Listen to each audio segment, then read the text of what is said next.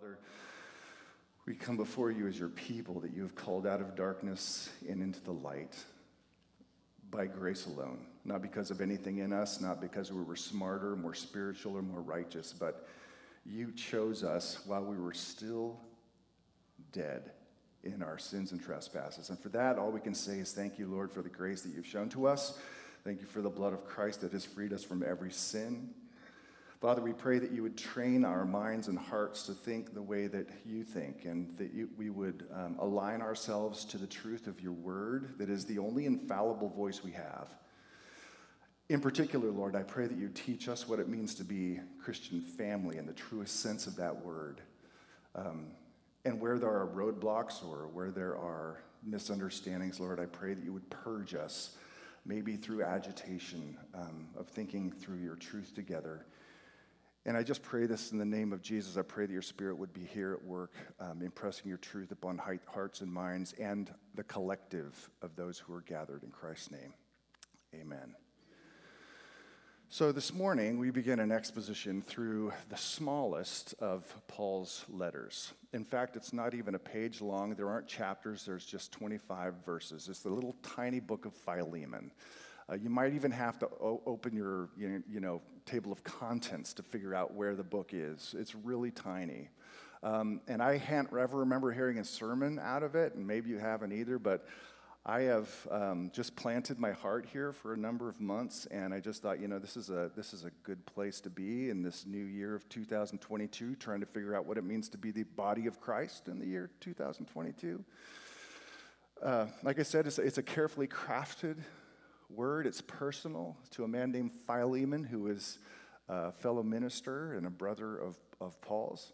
And I think it has something strong to say to us. Now, the reason I chose this book in one sense is because of the content of it, but in another sense it's because of the culture that we find ourselves in. By that I mean, we know that we live in a polarized context where people often cancel each other out, or what we've come to know in the popular phrase, cancel culture, where, people are willing to void each other, nullify, bring to an end, censor, or punish through this thing we've called cancel culture. Now, in one sense, some of it is absurd to the point of laughable, right? Remember the story last year that broke, that Hasbro decided that they were going to do away with Mr. Potato Head? They weren't going to do away with Potato Head. They were just going to drop the Mr. so as to kind of update him with an androgynous, genderless, no Mr. kind of name. In a sense, they were going to cancel Mr. Potato Head. I remember thinking, seriously, that's where we're at? We're going to cancel Mr. Potato Head? He was born in 1952. He's 70 years old, for crying out loud. I understand where it comes from, right? But apparently there was such a backlash that they decided, well, we're going to go ahead and retain Mr. Potato Head. We'll just offer another line of a genderless potato head. So, for the time being, Mr. Potato Head has not been canceled, so far as I can tell. Now, that's a toy. But when it comes to people, we're talking about something much more serious. You and I both know from experience and readings and news stories that people's vocations have been terminated because of things they did in their teenage years. Canceled. I don't know about you, but I did a lot of really dumb stuff as a teenager. Some of the stuff I've had to go back and ask forgiveness for. Like a person being judged decades later for something they did back in their burnt out testosterone brain. Canceled. We're also witnessing, of course, the cancellation of historical figures, all of whom were imperfect in some way, shape, or form, because they crossed the line that is now what we deem in our culture to be the unpardonable sin of racism or slave ownership, which I think all of us would agree was a horrible plague in our early history of our country, but erased. The question for us as Christians is like, wait a second, what's the unpardonable sin? And is there any sin for which we should cancel somebody? That's the question. Why not cancel people for example, committing adultery? Why not cancel people for speaking lies to the American people in a position of power? Why that particular sin? It seems a bit selective, canceling people out. Now, why do I bring this up? I bring this up because I believe our culture, given its canceling policy, would have canceled Philemon, the person addressed in this little tiny book from Paul. Why? Because Philemon owned a slave by the name of Onesimus. The whole reason this little tiny letter was written was because there was a problem in the church. So you have Paul, an apostle, a Christian man, who gave birth to lots of churches in the ancient world. And you have the slave owner who's a Christian and a minister named Philemon. And you have his runaway slave by the name of Onesimus. So there's three major players in this book: Paul the apostle, Philemon the slave owner, and Onesimus the runaway slave. Apparently, kind of reading between the lines, Onesimus ran away.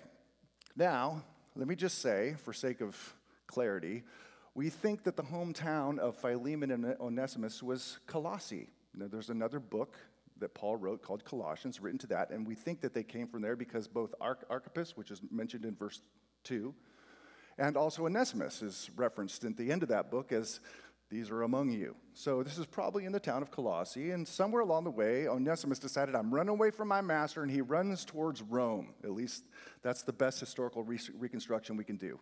Where this runaway slave runs into, of all people, the Apostle Paul, who's in prison there. And marvelously, this runaway slave comes to Jesus, is converted. So we have the Apostle Paul, now we have a converted slave, and we have a Christian minister. Now, that creates kind of a tension, kind of an issue for the church. Now, I just want you to think about this for a second. One of the things that Paul taught, the gospel that he preached, is that when a person comes into Christ, they come into a new community where the old value system is no longer in play. So we have this statement from the book of Colossians, that is a book written to the hometown of Onesimus and Philemon, where he says here, there is not Greek and Jew. Those categories don't matter anymore in terms of value. Circumcision and uncircumcision, barbarian, Scythian, slave and free. But Christ is all and in all. In other words, in the context of church family, they came together around the table. They would partake together of the body and the blood of Christ with no differentiation. Everyone was on an equal footing in the kingdom of God. They were equal recipients of the promises of God, the forgiveness of God, the grace of God, the inheritance of God. So in the church context, in the kingdom, this little outpost we call the church family, those distinctions don't matter. But they still lived in a culture, ancient Roman culture, where slavery was institutionalized. Now, granted, slavery in ancient Rome is substantively different than slavery early in the history of our country, but it's still slavery. The question is what to do then, because now they're a part of a culture that utilizes slavery where it's approved and institutionalized. At the same time, now you're part of a church where that doesn't matter anymore. You see the problem? What Paul doesn't do in this book is he doesn't cancel Philemon. He does not ostracize him. He does not condemn him. Rather, what we see, and that's the beauty of this little tiny letter, we see him deal with the situation where there's a runaway converted now Christian slave and a Christian master, and of course he's the apostle. He deals with it in a way that moves the needle north in terms of the slavery issue so that there might be growth and healing. At the same time, he does it in such a way that doesn't tear apart the family. It's brilliant for that reason.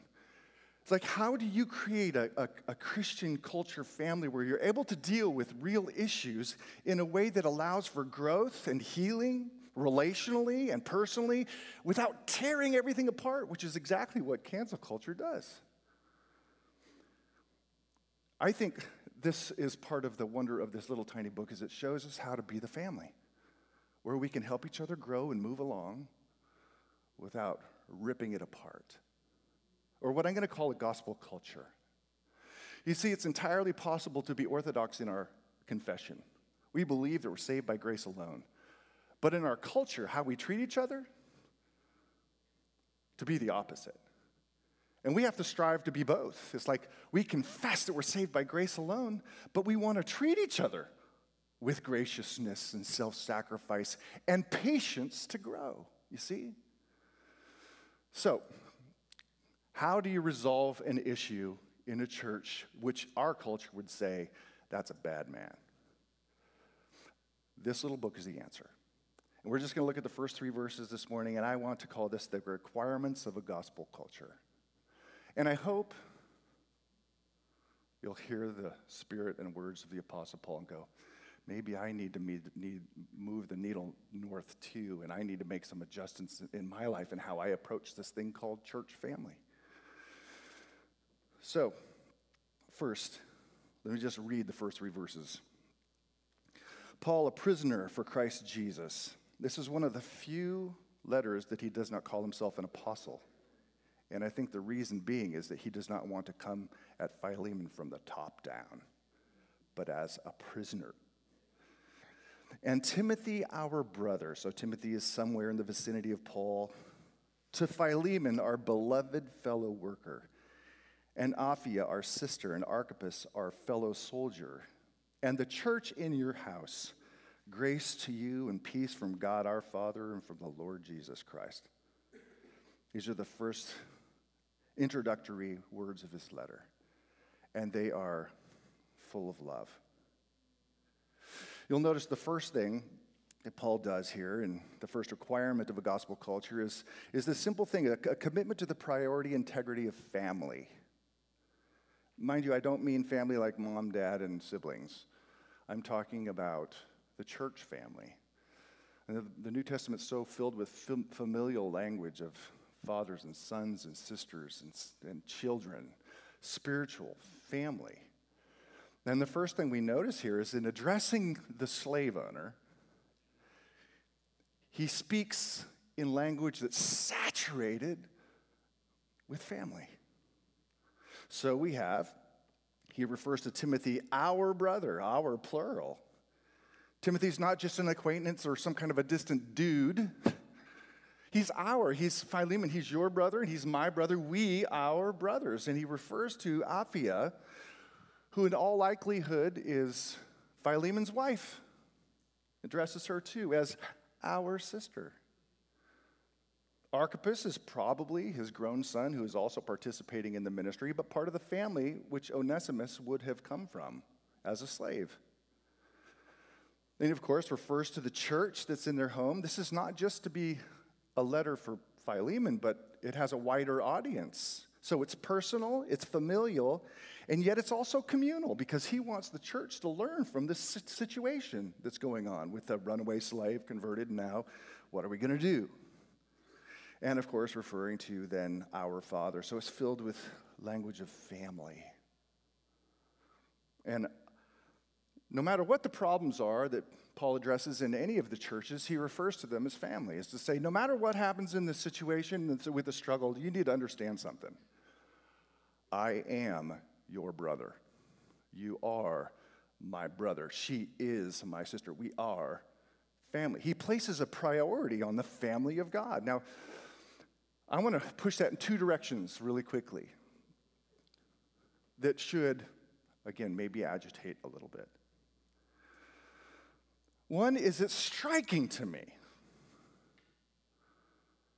how much of the New Testament, if not all of the New Testament, is completely unconcerned with deconstructing and reforming pagan secular politics. Jesus wasn't concerned about reforming institutional slavery in the Gospels. Paul, in his letters, he was concerned about the church. It's hauntingly silent about political frustrations of the time. pagan slavery. Why is that? When in all our cultural context, and I'm not speaking for everybody, I'm speaking just for some maybe, Christians are all about the frustrations with points of disagreement with politics with very little emphasis on what about the family of God? Why is such the priority of the church, of the family, of Philemon and Onesimus, as opposed to just trying to dismantle political structures? Now, the church would go on to have that effect on Roman society. But that wasn't the primary emphasis. And why is that? Have you ever thought about it? The secular world, or back then the pagan world, was shrouded in darkness, driven by the flesh. But Paul knew, as we should know, the one place on planet Earth where there's any hope of seeing people transformed from haters to lovers, from people who are selfish to self-sacrificing, people who genuinely want what's best for each other, is in the context of church family, given birth by the gospel of Jesus and inhabited by the Spirit of Christ. That is, the church is supposed to be a visible, tangible demonstration of the power of the gospel to unite, so that people can see, wait a second. How is it that Onesimus and Philemon can come to the same table and drink from the same cup and the same bread and call each other brother? To which there's one answer: Christ. And the world goes, wow, there's something going on here. That's why the priority's there. And why there is to be a priority of family. Brother, sister, I am not going anywhere. Do you feel that way about church? It's a lot easier, of course, when you're in a house church of 10, which is why, by the way, small groups are important. We talked this last week about we want more than anything to invest in the relational dynamics of our church because we believe it matters. It should matter to all of us, family. So it's a priority. This family is a priority to Paul, a priority of the New Testament writers, but here's another direction let's push it. In terms of dealing with struggles.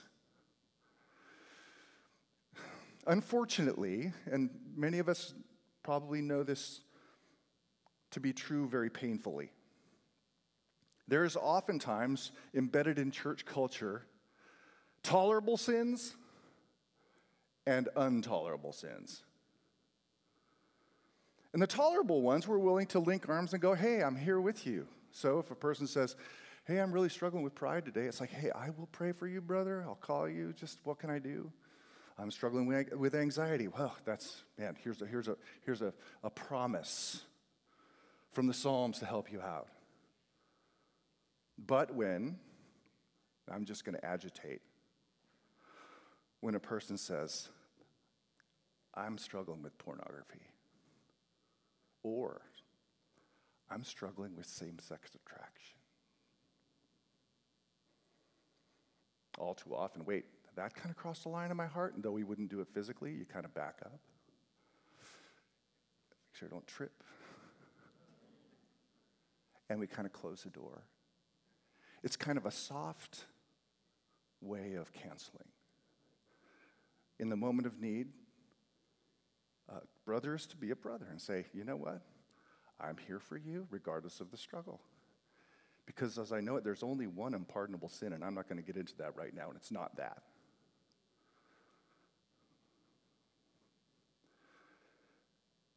That doesn't mean, by way of qualification, that we affirm people who are living in hard-hearted rebellion.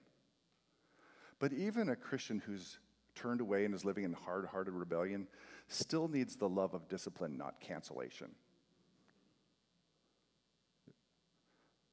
But a person who's honest about their struggles, this is where I'm at, and I don't want to be here, and I need help. That's where family, a priority of family, is I will always be here for you as your brother or as your sister. I don't cancel people. You don't cancel people in the family of God. Hear that? That's what Paul's doing. He's going, Philemon, guess there's an issue. We're doing this together. It's a priority of family. And I think if a church was like this, it'd be wonderfully refreshing. 2, there's this constancy of love and affection that's expressed that I think also we could learn from. You notice he calls him our beloved fellow worker, beloved. He takes time to remind him that I don't just like you, I don't just tolerate you, I love you.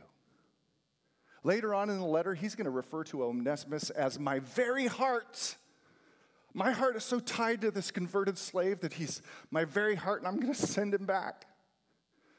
It's just filled with affection and filled with love.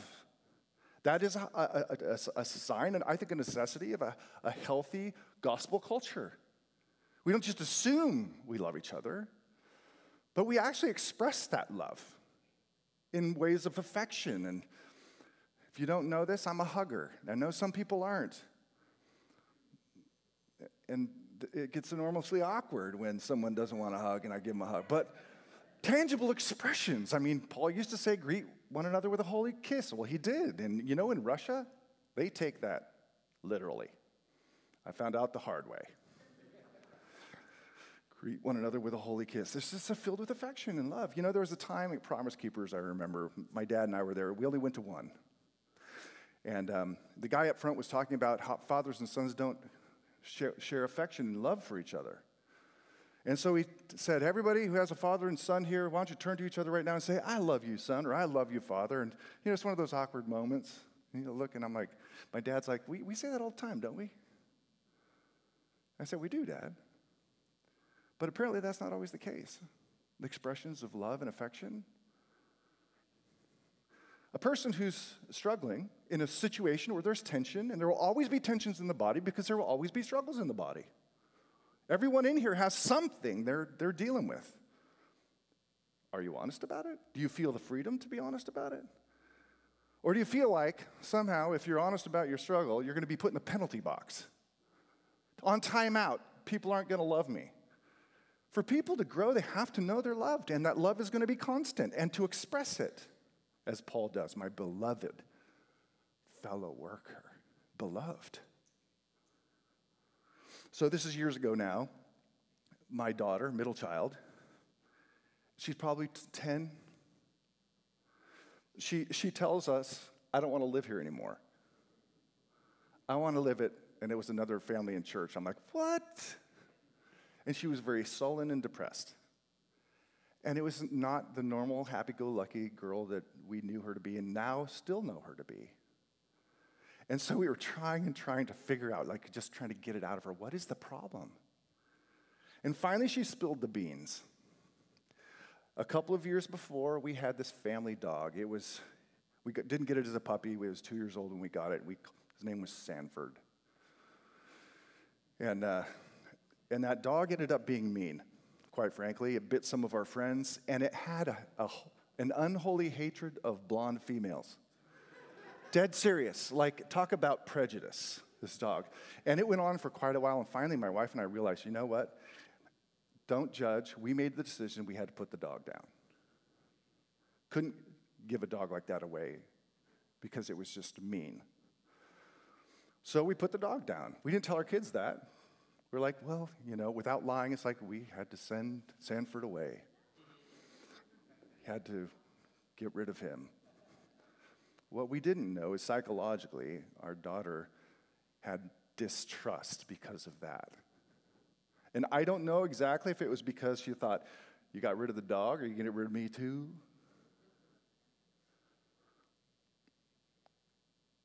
And trying to remind her, this is like, listen, I get it, pets are important. A pet dies and the family cries. 100% get that. Pets are loved.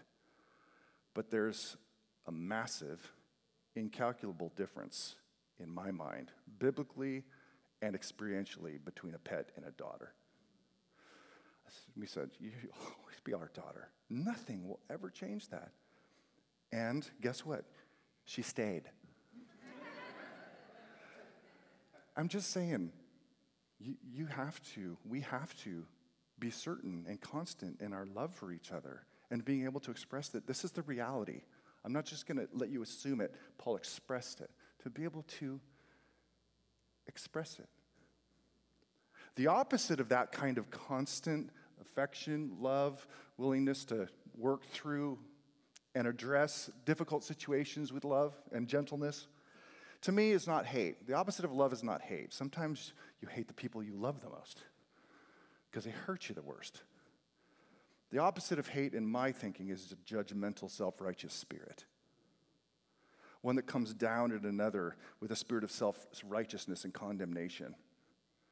That is devastating to family. That is devastating to Christian relationship when there's that judgmental spirit. When you're willing to cancel somebody because they crossed a line you don't think deserves forgiveness. You know, I think one of the reasons why Jesus was so hard on the judgmental, self-righteous spirit, he was harder on them than he was on the sinners because it so damages humanity. You know, he says, Matthew 7:1, judge not lest you be what? Judged. I think a really good alternative translation would be, cancel not, lest you be canceled. If you've received mercy, give mercy. Don't cancel one another out. I have been, how do I say this? Agitated by something that Paul Tripp wrote in a book called Lead, where he is talking about the importance of having a culture of grace in a church, where people can actually be honest, maybe not with everybody, but with people who can help you, who know you, who have a relationship with you, who will say, I love you no matter what, I'll be your brother no matter what. He wrote this. He said, I write convinced that we, the community of believers, can be the most honest community on earth because there is nothing that could be known, revealed, or exposed about us that has not been covered by Christ's atoning work. Does he just cover some sins? Or all of them? And if we really believe that, there's no reason why we can't be judiciously, discerningly, wisely honest with each other. That's a gospel culture. So, a commitment to the priority of family, Christian family. We don't give up on each other. The importance of expressing and maintaining this Christian love, despite the struggles. And a third and final one that we see in this text. There is this affirmation of fruitful service. Notice he calls him a fellow worker, my beloved fellow worker in the gospel, worker in the ministry, a worker in the church. And if Archippus' son, also the family that owned Onesimus, is referred to as a fellow soldier. That is a soldier in the gospel doing the work of God. So he's affirming and authenticating the fact that God is doing a good work through him, despite the situation.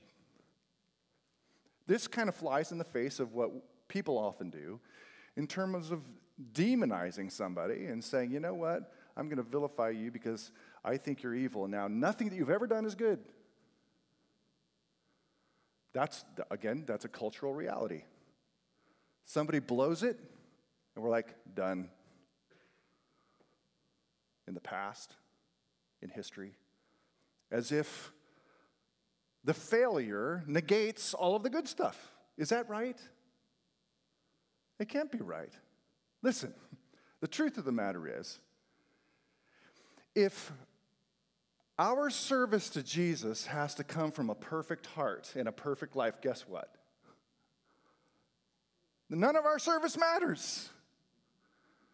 You look at the biblical figures. You know, Noah had an issue with alcohol. Abraham had an issue with lying. David had an issue with committing adultery and conspiracy to commit murder. If everybody in the Bible is canceled because of sin, there'd be one person left. And yet, David is commended as having a heart after God's, a man of faith, and so is Abraham. And they did do things, that is, God did things through these men that have changed the world. We don't throw out the baby with the bathwater. there is this cool affirmation. It's like, listen, there's an issue we got to deal with Onesimus. But I want you to know you're being used of God, as imperfect as you are. You know how encouraging that is? If you feel like you have to be perfect, or you have to, maybe not perfect, most of us know we're not perfect, but I got to be at a B+ level to matter. Who in here has a B+? Most of us probably feel like we're C-, C+. Sometimes it drips down to a B, maybe once in a while up to an A. Never A+. You see what I'm getting at? A gospel culture, a culture of grace is when we're committed to the family, we don't give up on each other. 2, we commit ourselves to a constancy of love and willingness to express it, and at the same time authenticate that God is using imperfect people. Thanks be to God. Because I'll tell you what, I'll be the first one to quit if I have to be perfect. And my wife will tell you, I am not perfect. So again, why is this important? It's because of who we are and the part we play in the world. We, as the family of Jesus, are to be a visible, tangible representation of the power of the gospel to change people. Something very different than the world. People who don't cancel each other out. Think about this just for a second in terms of the gospel and the big why. If Paul tells us that all have sinned and come short of the glory of God, Romans 3:23, what that means is every one of us deserves to be canceled. Because if all have sinned and the wages of sin is cancellation, which is what death is, then every one of us deserves to be voided out, nullified, brought to a definitive end in judgment. But God is not the canceling kind of God. That is, he is gracious and he is loving, and we know the story of Jesus. He came, he descended, he came in human flesh for the singular mission of doing this, of hanging on a cross and saying, my God, why have you forsaken me? You know what that was, that moment? That was a cancellation moment. When the God the Father turned his back on the Son. Because Jesus willingly said, Father, cancel me instead of them. Cancel me instead of them so they can live. That's the heart of God. He is not a canceling God towards his people. So we're not a canceling people towards each other. Just let this final verse that I'm going to present, taken again from Colossians, the letter that's written to this hometown where Philemon and where Onesimus come from, where he says, and you who were dead in your trespasses and the uncircumcision of your flesh, God made alive together with him, having forgiven us all our trespasses by canceling the record of debt that stood against us with its legal demands. How and where did he cancel our sins? This he set aside, nailing it to the cross. Jesus was nailed so we could go free. That's why in our church culture, we don't cancel. If you haven't missed the application, let me just remind you. If we are to be a people who radiate the gospel of Jesus Christ in our relationships, there has to be a priority in Christian family. We have to build relationships with each other. There has to be a commitment to show and express love, not just when people are doing well, but also when they're doing horribly. And there has to be this affirmation that God uses imperfect people. That has to be a practice in our church family. And the second one may be a little more direct. It may be that God has brought somebody to your mind, a name of somebody in the church family who you have, for all practical purposes, closed the door to. I recognize we can't be at peace with all men if they don't want to live at peace. And I recognize there are times when emotions run hot and you have to let things settle out. But at some point, there should be a moment where you're like, you know what, I know what the Lord wants of me. We don't give up on family. We continue in love. And we affirm that God does good stuff through imperfect people. And maybe you need to make a phone call to practice this. I know this is hard. But what in the Christian life is easy? And who hasn't given us the grace to be able to do that for the sake of the honor and the glory of Jesus Christ through his church? Amen? Hopefully I haven't agitated you too much, but the Lord will do his work in and through us. Father, we thank you for your goodness and kindness. Remind us of who you've called us to be. Empower us to be the people you've called us to be. Allow us to live out in real time the confession of our mouth, that we believe in a gospel of grace. We pray that you'd help us to live a gospel of grace for the sake of the world, for the sake of salvation, for the sake of the glory and the honor of Jesus Christ. Amen.